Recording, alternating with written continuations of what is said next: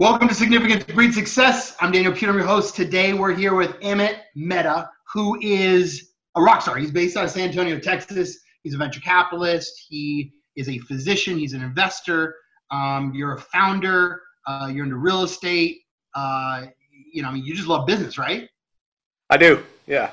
Thanks for coming on. Thanks for coming on today. I know it's crazy, and you're probably running around with your head cut off. Let me ask you, what got you into? Obviously, I find that a lot of physicians they're not business people usually. How did you connect the ability to be a physician and in the venture capital, investor world? I think a lot of it stems from sort of mindset of folks who are STEM science driven and like to tinker. I went into medicine just because I had a very sort of engineering kind of brain, like to tinker with stuff when I was a kid, and then I went that route. And as I got further into training, I realized that the healthcare system was broken. Lots and lots of problems from delivery of care, paying for care, access to care. And as all those things went through, I kind of figured out that one of the biggest ways I could make an impact was as an investor. So do you find, I find that the healthcare is called healthcare, but it's really like a sick care. And the healthcare is, more the preventive side of it. I mean, insurance, they say it's health insurance, but it's really, it creates health, hopefully, but it's really when we get sick. Where do you think the next 10 years are going to bring us in this space? Because I love this space, and some of my friends are doctors, and they're into the prevention medicine, they're into energy, they're into new ways to be able to bring health to people, whether eating, some of the stuff that's coming out in nutrition and science and everything else is adding a lot of value to us. Where do you see this going? Yeah, so one of the key problems that I see in the healthcare is exactly what you said, is that it's more sick care. And so the system pays to take care of folks who are sick. It doesn't pay in order to prevent sickness. But in order to basically balance this system that we have from an economic perspective as well as a population perspective, we're going to have to prevent disease.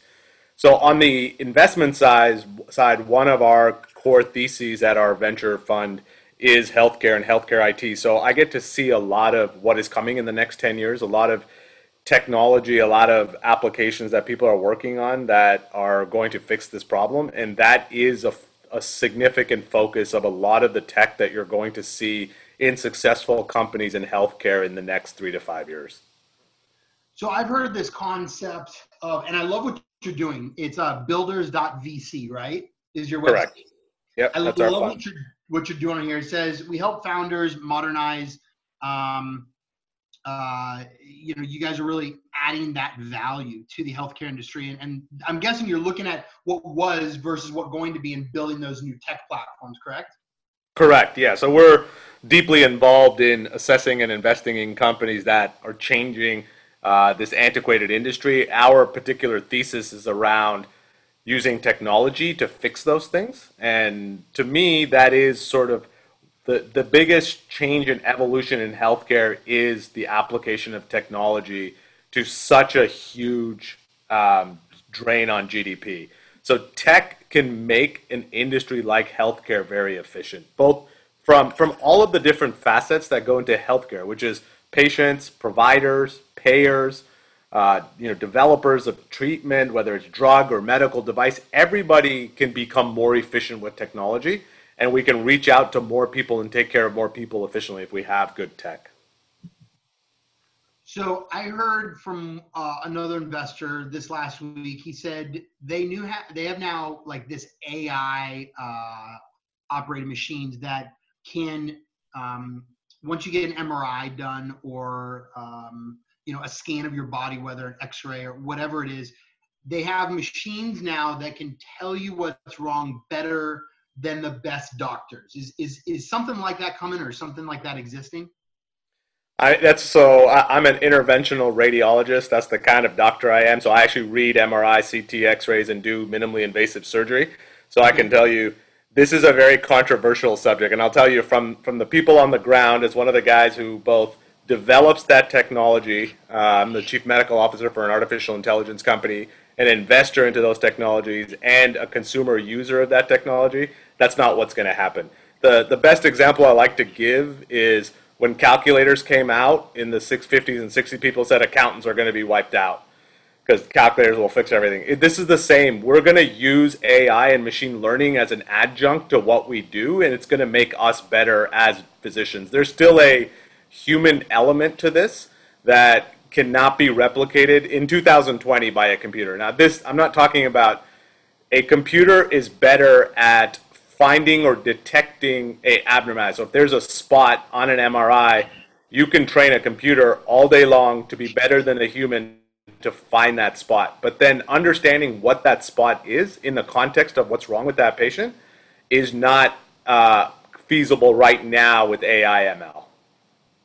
So I love that from you. I appreciate that because I hear things and I want to know the truth. Obviously, you know, people tell me things all the time and I'm like, okay, it's kind of crazy. You know, my brother's a psychiatrist, so he works with the mind a lot. And there's nothing like this coming out in his space from what I've seen to be able to help the mind necessarily. Like Dr. Daniel Amen maybe has created some really cool things on doing some scans of the brain.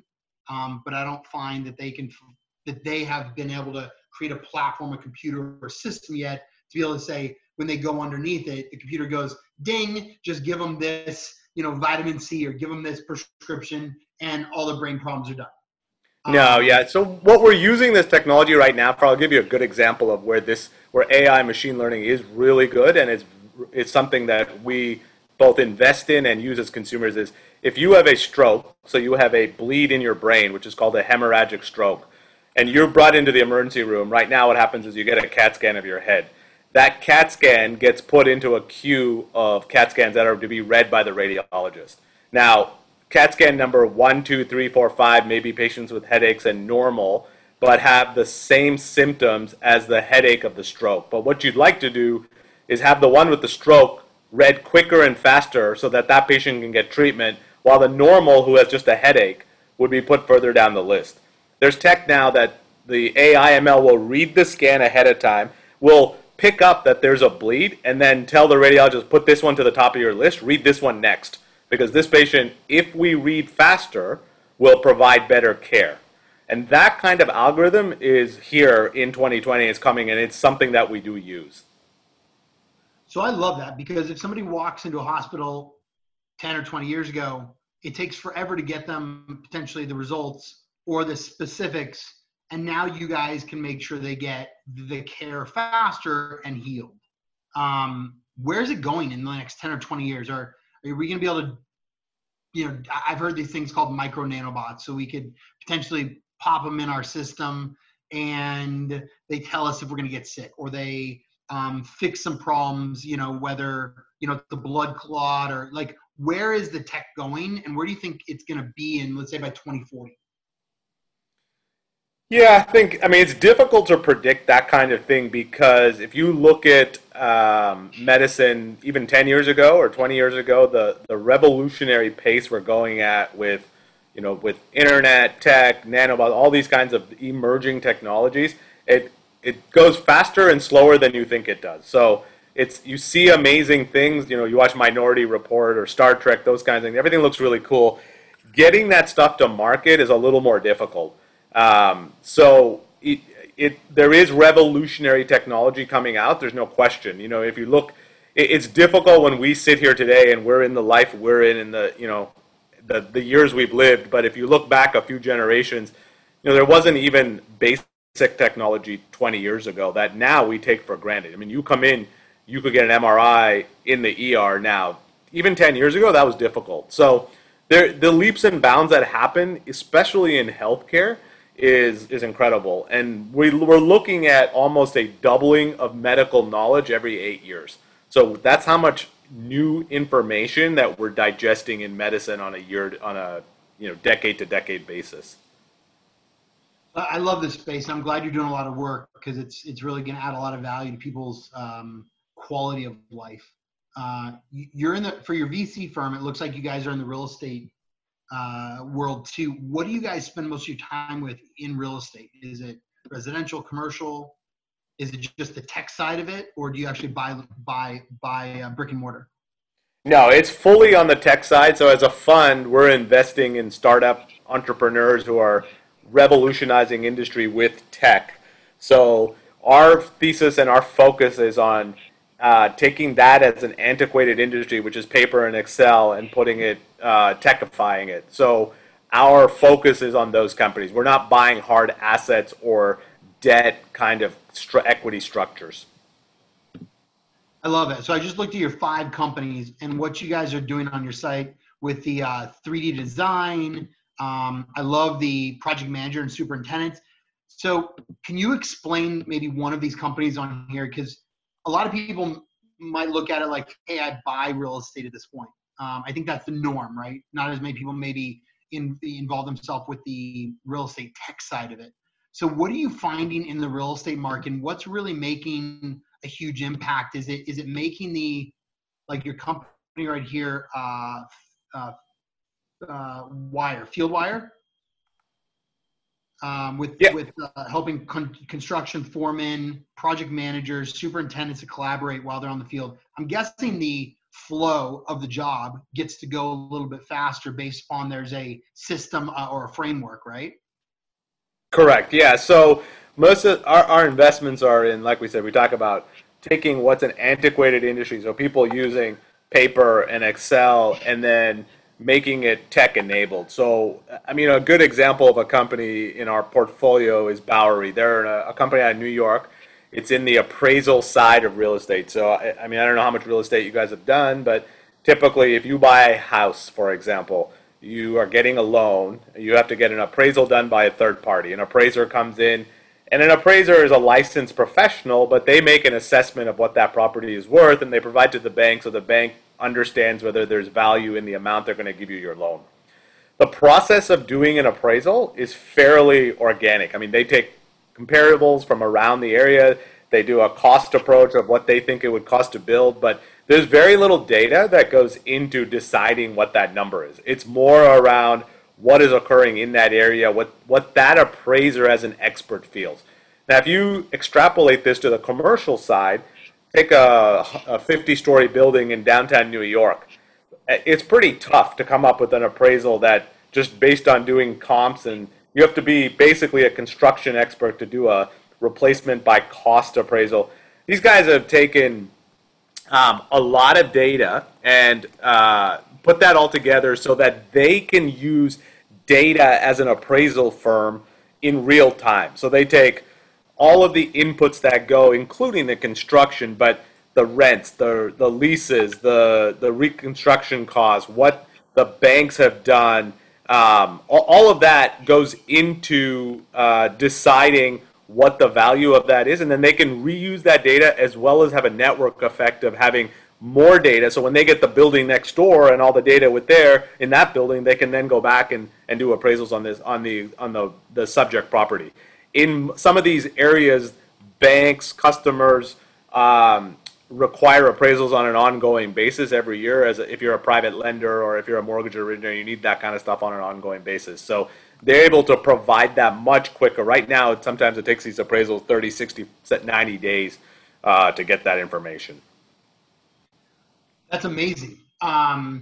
So, Amit, we have online schools, and then we're developing an online school, but we also have brick and mortars, and it's challenging sometimes to understand all the pieces. If we have to get a contractor here and an architect here and all those, so I can see the flow, making it so much simpler to understand the tech side of it. We don't have a tech piece like that. Like I'll look at what you guys have to offer because we want something in multiple locations.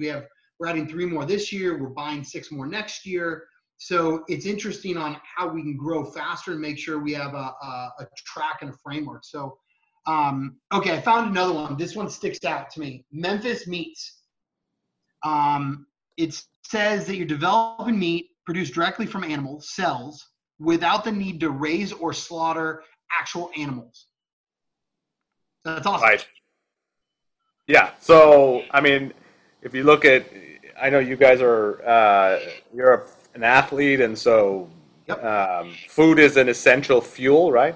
Yeah. And they're in the alternative, what I call alternative meat space, which I'm a vegan actually, so I eat a lot of this stuff of plant-based meats, soy-based meats, TVP, those kinds of things that, just because we enjoy eating that stuff.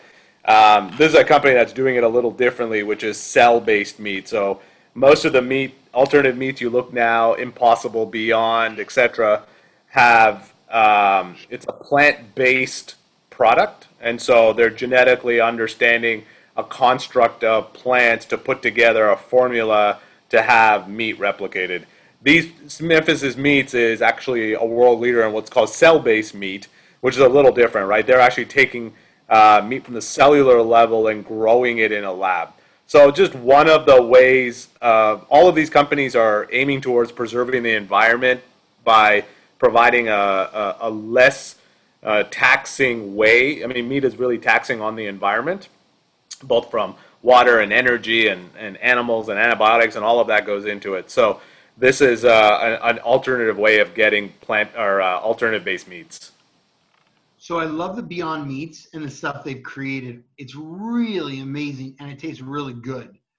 Do you find that, and I'm reading this, and their goal at your company, memphismeats.com, is to feed 10 billion people by 2050. And I've seen, I think it was Bill Gates or a couple other people, Richard Branson maybe, they were really looking at this model of making meat and making it so we don't have to slaughter animals, because it's very taxing. Where's the future of this? Is it, the vegan vegetarian side? Obviously it's growing. And then do you find this will really be a substitute in the next 20, 30 years? Yeah, I mean, it's, when you talk about vegetarian, vegan, it's very controversial. People who love meat or get very defensive, and the vegans, or some of them are crazy. So it goes both ways, right? I think if you take a step back and look at diet from a medical standpoint, so there's a medical standpoint, an ethical standpoint, and then just a feasibility standpoint. From a medical standpoint, there's been conflicting data, but I think most physicians would agree that a plant-based diet, whether you can do it or not is a different argument, but just from a pure fuel into the body perspective is a cleaner and healthier diet. I mean, you can reverse atherosclerotic disease, you can reverse, coronary disease, strokes, all of that kind of stuff, hypertension, and that's been shown over and over again. There's a large study called the China study, was a study conducted out of Cornell, 2 PhDs in nutrition, spent, I think, 30 or 40 years in multiple locations in China with various types of diet, and they looked at oncologic cancer risk and lots of other things. So I would implore people who have interest in this, if you can get past the sensationalism of, I'm going to defend my meat eating or I'm going to defend my veganism, it's got true science behind it and shows that a plant-based diet is a lot healthier. So that from the medical, from the human side of it, it's definitely better for your body. From the environmental perspective, just the amount of energy, whether it's water, feed, antibiotics, all of that goes into one animal, and then what that one animal can feed versus if you took that energy and put it into a crop and how much you can produce and how many people that can feed, that's an argument also for the environmentalists out there. Whether or not the alternative meat structure, the creation of this alternative meat structure is to try to move people away from an environmental perspective from eating meat, not because of the ethical reason of eating meat, it's because of the environmental reason. So any one of these potential alternatives gives you that outcome. And that's what the genesis of the focus of these companies are. It's not to get into the ethical / health / all these other things. Now, those are side byproducts of doing it, but that's not where the focus is. I love it. And this thing, I don't know if you watched the Jetsons when we were kids. Did you ever watch that TV show? Yeah. So you walk over to your fridge, you push a button, and the food pops out. And I look at this in the future that, what was on our TV 20, 30 years ago, Star Trek, and, we had the iPods, we had the iPads, we had the eyes, back 20 years ago, 30 years ago, conceptually with Star Trek. I love that we're creating tech that's making it simple, but also making it better for this world. That's what this is.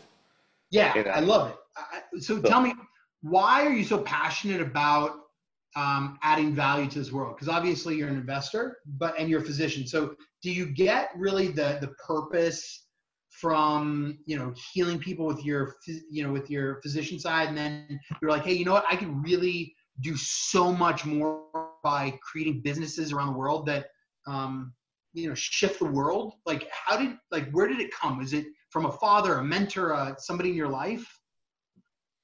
It's interesting. I think a lot of it has come from frustration. So going through the things that I've gone through, not from a, I don't mean from a perspective of hardship. I mean, start training and going through training and seeing people who are sick and saying, okay, I'm going to try to help them, and then getting frustrated that the tools don't exist, or that the way the world or the way the structure is set up is against us making a difference when we can make a difference. And so that the trip, or the path that I've taken through each of those steps that I've gone to, and has gone and then moved into these other disciplines. So from medicine into investing into tech into all of these things, it was always a springboard of seeing something that was broken and saying, I can try to fix it, hopefully better, but at least let me try to fix it.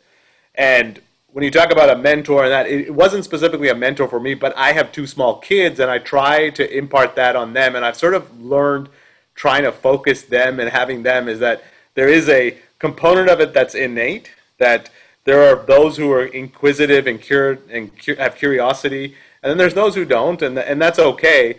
But there is an element of imparting that and teaching that. And I've sat down and tried to look back, where did that influence come from? And to an extent, it was my parents. I mean, they were very ingenuitive, and they were doing things like that. But a lot of it is just from exposure to experiences that frustrated me, and then having a personality that said, I'm going to try to fix it.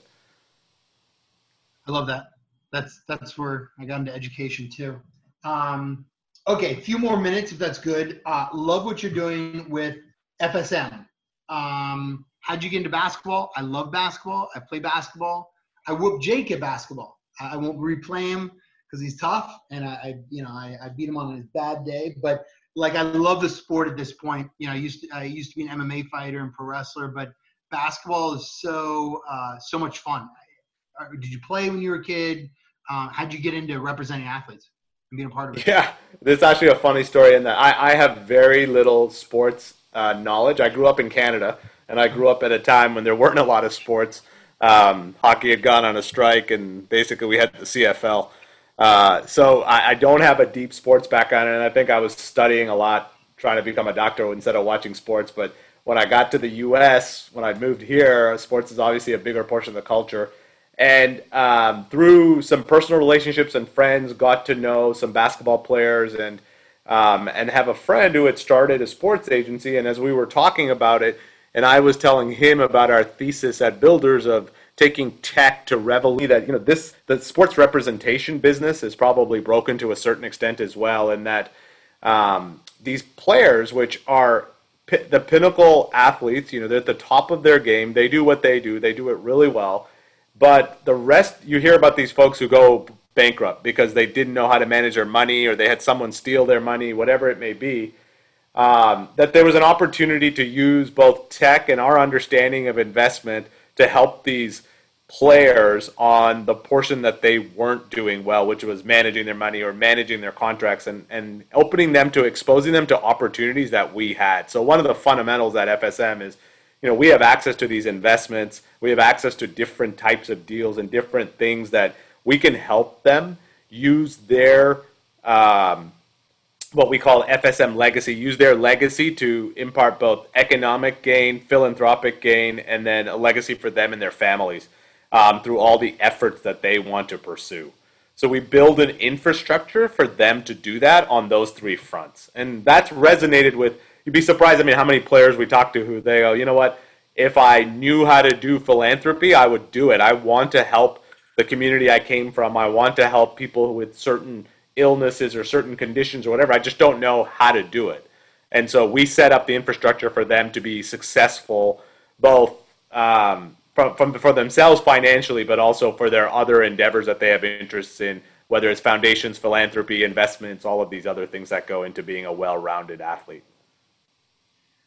So I saw a lot of athletes when I was a pro athlete. They lost everything. Like they were broke, like you said. And I think there was a number I heard at one point. I don't know if you have it, but there's a number at one point. There was like 97% of NFL players are broke or divorced within 3 years of finishing the sport. And NBA was less because they got paid more and their contracts, I think, were guaranteed, and they had less athletes on a team and they got paid more. What's your thought on that? And do you think that's going to shift in the future at all, where that market goes? Definitely maybe with COVID and what's going on. No, that's exactly it. I don't know the specific stat for the NFL. For the NBA, it is a little lower for the reasons that you said: guaranteed contracts, larger contracts, etc. But that is the origin story, the genesis of FSM was that frustration, seeing these really high performing athletes get taken because they couldn't manage that other part. I mean, you hear lots of stories of folks of athletes who are venture capitalists and doing really well. I mean, that's not to say that that's everybody. There's lots of folks who are very plugged in, who have the resources to do that kind of stuff. But there is a large segment that's just not their focus. And so that's what this was about, was establishing a platform that allowed these folks to have the infrastructure to succeed and not get trapped in that story that we hear all the time. And it's been doing really well, and it's working really well for the folks that are on our roster. How many athletes do you guys represent now? 7. That's awesome. What for legacy? I think that's huge. I'd love to know yours. Like, I always ask people too, like, what do you want on your tombstone? Like, what at the end of the day, what is your legacy? Obviously, you help a lot of people, and that's why we built this podcast. I did a TED Talk a couple of years ago, and I actually got to name my TED Talk, and then coming out with the Significant Breed Success book, because I find in America a lot of people are taught, get good grades, go to a great college. Obviously, you did that. Go make a lot of money. Obviously, you probably do that too. But I find that every single one of your projects or every single one of your companies, your life is built around a bigger purpose. And it's really to solve the problem and serve people. How did what is your legacy? Have you defined that, or what you want on your tombstone one day, which hopefully won't come for a very long time? Yeah. I would say that when I was early on in college and answering that question for myself, I sort of sat down and in my head made a little manifesto of how did I want to spend my life, kind of thing. And so I would say I've tried to split, or I am trying to split my life into 3 segments. The first segment was doing what I'm doing now, which was developing, working, fixing, helping people, doing all the things that I do, both on a personal level to improve myself and satisfy that internal curiosity I have. I like to do those kinds of things. I like to build companies. I like to invest in companies, do things that I enjoy to try to make a difference and make things better. I think about 3 or 4 years ago, like I said, I have an 11-year-old and a 14-year-old, that sort of driving North Star change to show those kids to do the same thing, to be good humans, to do better for the world and do those kinds of things. And lots of ways to do that, whether it's make money and donate it, whether it's to help with philanthropy, whether it's to volunteer. And so we try to expose them to all of those things and do all of those things. So that, I think the second sort of portion here, while they're young, is to provide a North Star for them to understand, be good humans and do that. And then I think the latter half, which I don't think I'm at, but I'd like to get to, is become that mentor for others. And, I do mentor now and help people, but I always found it a little arrogant that I felt that I could be a mentor to some of these folks when, like, I haven't finished doing what I want to do or what I'm supposed to do. So, but I think as I get a little older and some of these things mature, and have been around the block enough times with some of these things, I think that's where I'd like to dedicate most of my time, is to mentorship, to help others do kind of what I wanted to do or what I've done once it's beyond just my kids. I love that. I'd love to ask one more question, because you brought up your kids, and I find that so many people in your position take a lot of time in the work world, and you talk a lot about your kids right now, about how you want to make amazing humans. What are a couple of the tips out there for execs, CEOs, entrepreneurs that are maybe coming up. So it's this mentorship side of it that you just talked about. What are a couple of pieces of advice on how to raise good children, and or maybe, what have you done with you and your wife, for instance, to be able to really impact each other or them? What's worked for you? Yeah, I'd say and I don't want to claim that I do this well. So time management is a big thing, obviously, right? And so one thing, and my wife and I talk about this all the time, is that one thing I think I've established as a skill set for myself early on was the ability to multitask. I mean, I have a lot of things going on, but I'm able to compartmentalize those and work on those in an efficient way, moving the balls forward. If that's not you, don't try to be someone you're not. Like, realize what your strengths are, realize where you have aptitude and how you operate. A lot of the partners I have on my venture stuff are not good multitaskers. I mean, we've established that they're working on the one thing and they're happy with that. So realize your limitations is, I think, one of the things that's important. Second is be present. When they were babies and growing up, and I tried to be somewhat prolific in reading about child development and child education and understand how their brains work, both from a medical and from a socioeconomic kind of perspective. And being present, especially I have two daughters. Daughters, father figure, and for daughters is a huge, huge thing.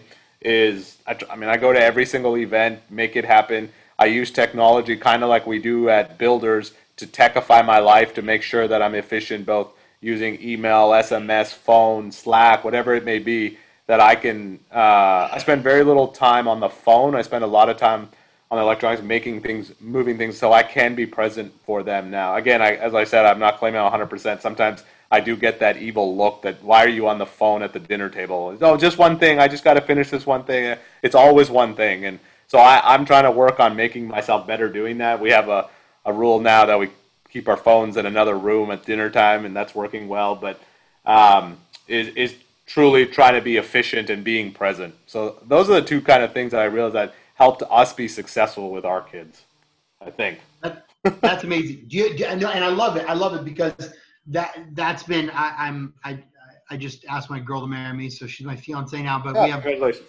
Thanks. We have a kid coming, a boy, in November, and it's amazing. She's in the same world as I am. She has an education company, and it's awesome to be able to see how we are able to have different viewpoints from different things, but coming together and spending quality time and having, being very present is huge. So I love what you just said. Is there one piece of advice for what men or women could do with their significant other? Like, what would you say about that?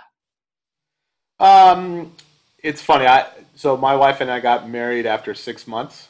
I like to say that I'm definitive, but and decisive. But it wasn't so much that I'm so decisive or she's so decisive. I think we realized after that, we were compatible, we loved each other, but that we are going to evolve as a couple. And 20 years later now, we've had lots of ups and downs and all that, but we've evolved together. We don't let any single event blow up to the point where it's catastrophic. We work through problems together. At the same rate, she doesn't participate in a lot of the things that I do. Just they're not of interest to her. So we've found, she's a real estate agent. Real estate is something that I do a lot of. So we found commonality in what we do, and so we have discussions and commonality about the things that interest her, and then she doesn't prevent me from doing the things that interest or excite me, and I don't prevent her from doing the interesting things that excite her. So our Venn diagram overlaps in the middle, and we have interests that are common in the middle, but then we also have these circles of spheres of interest that are apart. So I think there's a healthy balance there in that we're both doing the things that we like, but we find commonality. Awesome. Wow. I love the wisdom. Thank you. So very last question. What is one thing that you don't have today, that if you had it, you would be able to make more impact, solve a problem? What would it be? It's a tough question. I think it's experience and wisdom, I think, are the things that I'm trying to develop and get, and that's the biggest challenge. So from a tool set perspective, I have access, influence, money, all of those things I've worked towards and have and feel that I'm effective in doing the things that I want to do. It's experience and wisdom that is lacking in new projects. So it's not that it's not attainable. You know, when we go into a new company or start a new project, I spend a good amount of time reading, investigating, talking, learning to really educate myself on something. And, you know, my kids laugh at me. I try to make them do things. Like the other day, I mean, I bought a car and I wanted to paint the calipers red. You know, jacked the car up, took the tires off, painted everything, put new rims on it, put it on myself. And they're like, you know, there's people who do this. And I said to them, yeah, I mean, obviously there's people who can do everything, but you guys got to focus on learning new things and then accomplishing them. There's a sense of accomplishment. And, you know, they kind of say, well, I don't know how to take a tire off a car. I said, well, that's why you learn. I mean, in today's age, we have lots of resources, internet, books, YouTube, whatever, that you can figure stuff out. And that, I'm seeing them starting to do that. So wisdom, experience, two things that, you know, come with time is what's missing. And I'm working hard on getting those things. I love it. Well, I appreciate you, Amit, for coming on today. Thank you for your wisdom. Thanks for spending 40 minutes with me. I really appreciate it. You guys down below, I'm going to have a couple different links to his profile, his LinkedIn, a couple of his companies. Really love what you're doing. Anything else you want to plug, what you guys got coming up? Any big projects? No plugs. Do visit the websites. There's some stuff of interest. I'm available on LinkedIn, Instagram. Like if you have, I love interacting with people and learning from others. So feel free to reach out if you have questions. If you're an entrepreneur starting a company, feel free to send me a deck. You know, I'm happy to help as much as we can. We participate in many, many things, and so have a sphere of influence that, you know, can help. And I'm a big believer in karma, and paying it forward. So happy to interact with anyone on your platform who's seeking help. I appreciate it. You guys, Significance Breeds Success down below. Check out what Amit's doing. You can see the advice. You can see not only personal, but professional. And so what he's doing is revolutionizing the world. And I love your purpose and the significance you're doing. You guys, every single week on Tuesday, we're putting out a new Significance Breeds Success podcast. So join us. Go to danielp.com or any of the platforms we have. Thank you. As humans, we're naturally driven by the search for better. But when it comes to hiring, the best way to search for a candidate isn't to search at all. Don't search, match with Indeed. When I was looking to hire someone, it was so slow and overwhelming. I wish I had used Indeed. If you need to hire, you need Indeed. Indeed is your matching and hiring platform with over 350 million global monthly visitors, according to Indeed data, and a matching engine that helps you find quality candidates fast. Ditch the busy work. Use Indeed for scheduling, screening, and messaging so you can connect with candidates faster. And Indeed doesn't just help you hire faster. 93% of employers agree Indeed delivers the highest quality matches compared to other job sites, according to a recent Indeed survey. And listeners of this show will get a $75 sponsored job credit to get your jobs more visibility at Indeed.com/podcast. That's Indeed.com/podcast. Terms and conditions apply.